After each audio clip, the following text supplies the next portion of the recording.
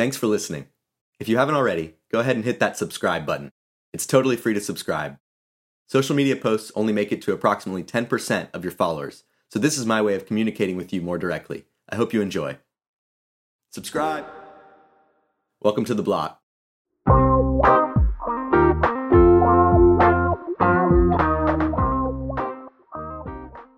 Today is Earth Day 2021, and I believe it may turn out to be the most consequential Earth Day since the first one in 1970. For those who may not be familiar with the history of the environmental holiday, here's a refresher from the EPA article on the founding.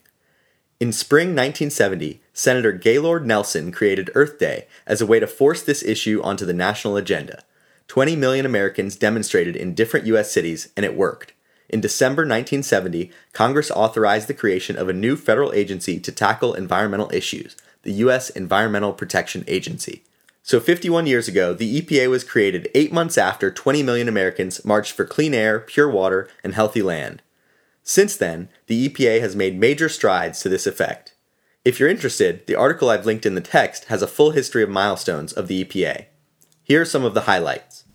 Defining air pollution danger levels in 1971, banning the pesticide DDT, the Ocean Dumping Act of 1972, leaded gasoline phase-out beginning, Safe Drinking Water Act, cancer-causing pesticides ban, Clean Water Act of 1977, new air pollution standard for lead, phase-out of ozone-destroying CFCs, Nuclear Waste Policy Act, asbestos testing in schools, 90% reduction of lead in gasoline in March 1985, sewage ocean dumping ban, toxic waste control, New York City stopping dumping sewage in the ocean in June 1992, secondhand smoking health effects reported in June 1993, leaded gasoline phase-out completed in January of 1996, the Great Lakes cleanup, new air quality standards, the Hudson River cleanup. The EPA became the first federal agency to offset 100% of its electricity use in June 2006, and the EPA employees, 30 of them, shared the Nobel Peace Prize for work on climate change in October of 2007. Stronger lead standards, next generation fuel economy labels, first national standards for mercury pollution from power plants, comprehensive plan for climate change, national goal to address food waste, Paris Climate Accord, opportunity zones, and the Office of Mountains, Deserts, and Plains was developed recently to address land issues like mining cleanup and legacy pollution. It's safe to say the EPA has been busy over the years. The reason I said I believe that this year is potentially the most consequential is due to the current sentiment in both government and in the capital markets around ESG, or environment, social, and corporate governance standards. Biden's environmental agenda during the campaign was dedicated to tackling climate change policy through clean energy and environmental justice. On January 27th, he published an executive order on tackling the climate crisis at home and abroad. And just a few weeks ago, The Hill reported that Biden is, quote, laying the groundwork for, quote, taking significant action on environmental regulations.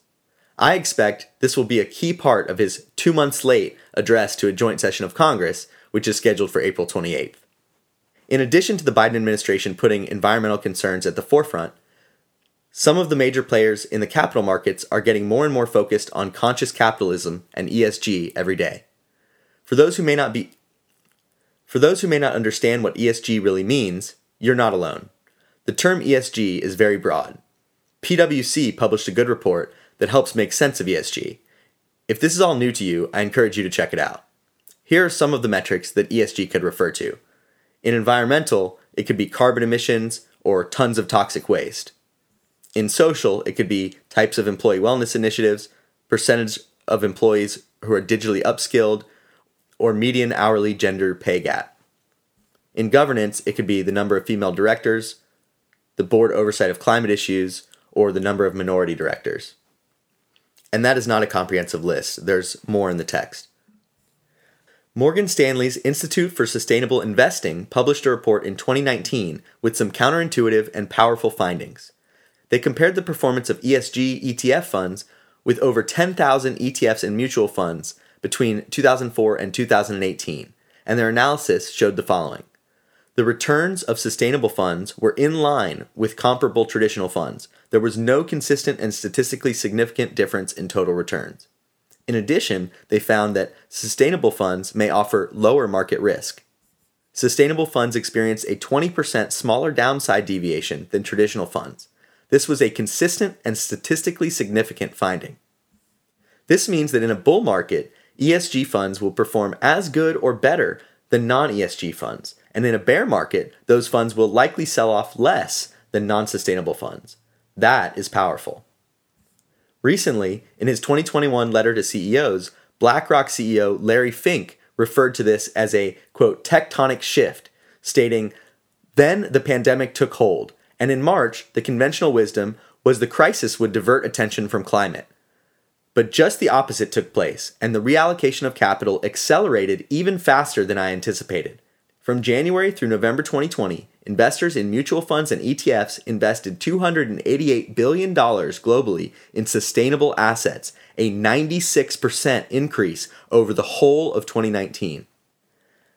If you want to jump on this trend with your own investments, but you don't know how, Kiplinger just put out an article today on 7 ESG ETFs to buy for responsible profits. I encourage you to check it out. I expect this trend to accelerate and become more pronounced as the baby boomers continue to retire in increasing numbers and as the millennials reshape the global economy to reflect our values. The digitally native millennial generation is, after all, the largest generation in U.S. history. This is only the beginning. Until next time, Block.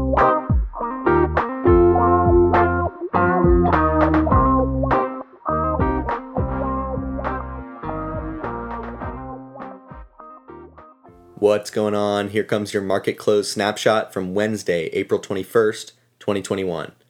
In U.S. bond yields and global equities, the 10-year and 30-year yields were both almost flat, down slightly. The Dow, the Nasdaq, and the S&P 500 were all up almost 1%. The Russell 2000 led the way of the major indices, small caps up 2.2%. And in international indices, the Euro 350 was up 1%, leading the way, and the Nikkei led the way on the downside, down 2%. In the USA Big 8 stocks, relatively quiet day. Tesla led the way on the upside, up 3.5% to $744 a share. In the China Big 8 stocks, NIO and Tencent led the way on the upside. Tencent was up 6.4%, and NIO was up 5.3%. Baidu also had a good day, up 3.2%. In U.S. banking, fintech, and crypto, Morgan Stanley led the way on the upside, up 2.5%. Bitcoin was down 2.5% to 55,000, and Bitcoin dominance is down to 51.5, down 1% today. Ethereum was up 3.3% to 2410. In mining, metals, and foreign exchange, the GDAX, the gold mining index, was up 1.7%. It's looking strong lately. Gold was up almost 1% to 1793, and silver was up almost 3% to 2656. The dollar index was flat, and foreign exchange was pretty flat today as well. And finally, in commodities, oil was down over 2% to just over $61 a barrel. Aluminum was up 2.4%, and wheat and corn were both up. Wheat up 2% and corn futures up 3%. So, crazy day in commodities today. Copper was also up 1.8%. All right. Thanks for joining. Talk to you soon.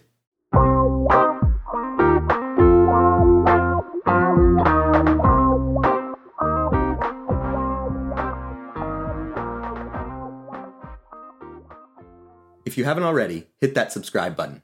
It's totally free to subscribe, and all my clients get the first year paid subscription free with any package purchased. With the paid subscription, you'll get investment research tips in real time to help you expand your wealth. I do the research, so you don't have to. For those who don't know, I run Elbay Endeavors, a consulting company which helps individuals and entrepreneurs expand their wealth and businesses. We offer packages suitable for everyone from rising investors to Fortune 500 companies. No matter where you are on your financial or entrepreneurial journey, we're here to help you get to the next level. Download our free guide and schedule your free 30-minute consultation to get started working with us today. The annual subscription costs less than 22 cents a day. You really can't afford to be without it.